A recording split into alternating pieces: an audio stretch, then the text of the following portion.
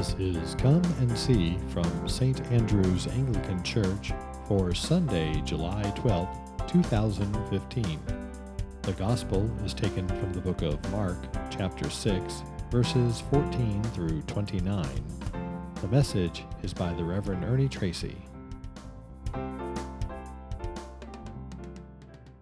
Well, here we are on a gloomy, rainy Sunday with the gospel reading, which is so uplifting, isn't it? This is why Father Ron took vacation in July, I know it.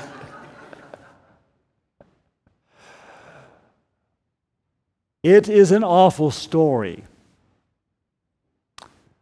One preacher whose sermon I read this week said that it is a story where there is just no good news at all. And yet here it is. It's uncharacteristic of Mark, really. You know, Mark is usually the sort of guy who just gives you a bare skeleton of a story and then rushes off to something else as fast as he can go. And what's he do when he gets to this story? He gives us the longest and fullest account in the Gospels.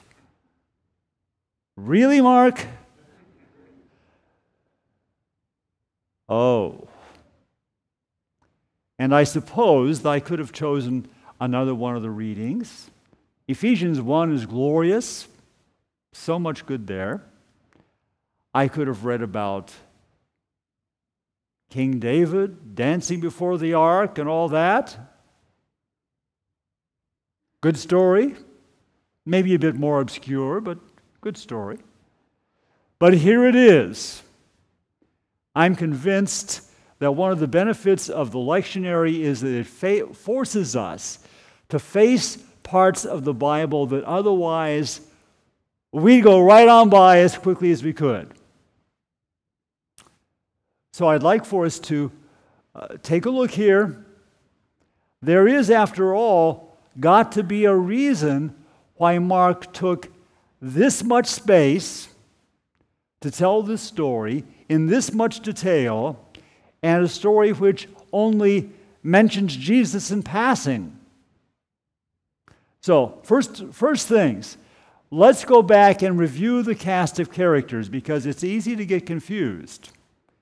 First of all, some of you probably can help me. Who is Herod? Okay, well, sort of, but we'll get there later. And have we seen Herod before? What? Well, not exactly. That was his daddy. Yeah, there were a lot of Herods.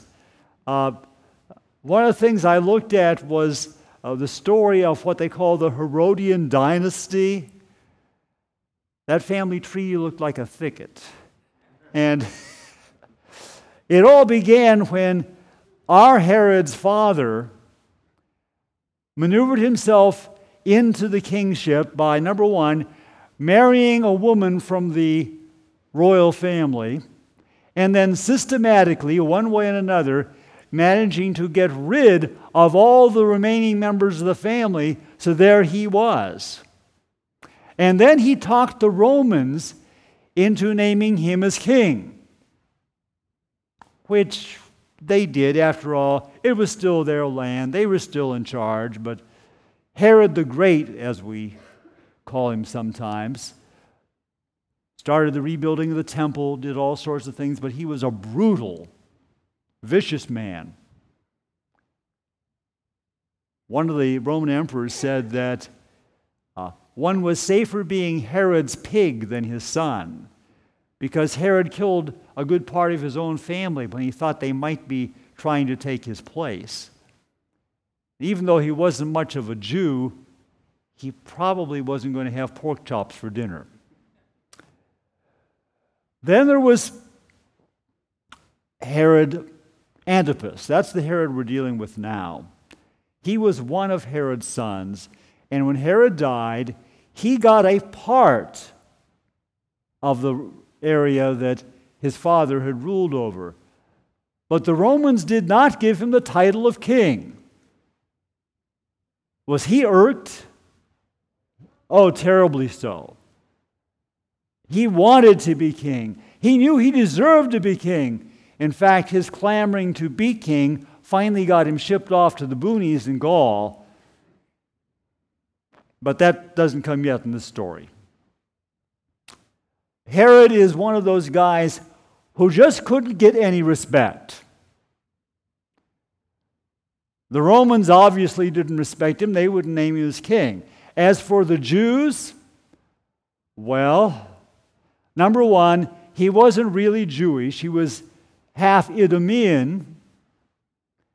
He had weaseled his way into the royal family. He was vicious. Oh, and it really increased his approval rating with the Jewish folks because he was the agent for the Romans, collected their taxes, plus he was just a mean, brutal ruler. Well, Herod keeps trying to find a way to be recognized as king, and nobody wants to recognize him really. And then there's this prophet who comes out of the wilderness and he starts preaching and baptizing people, and he says,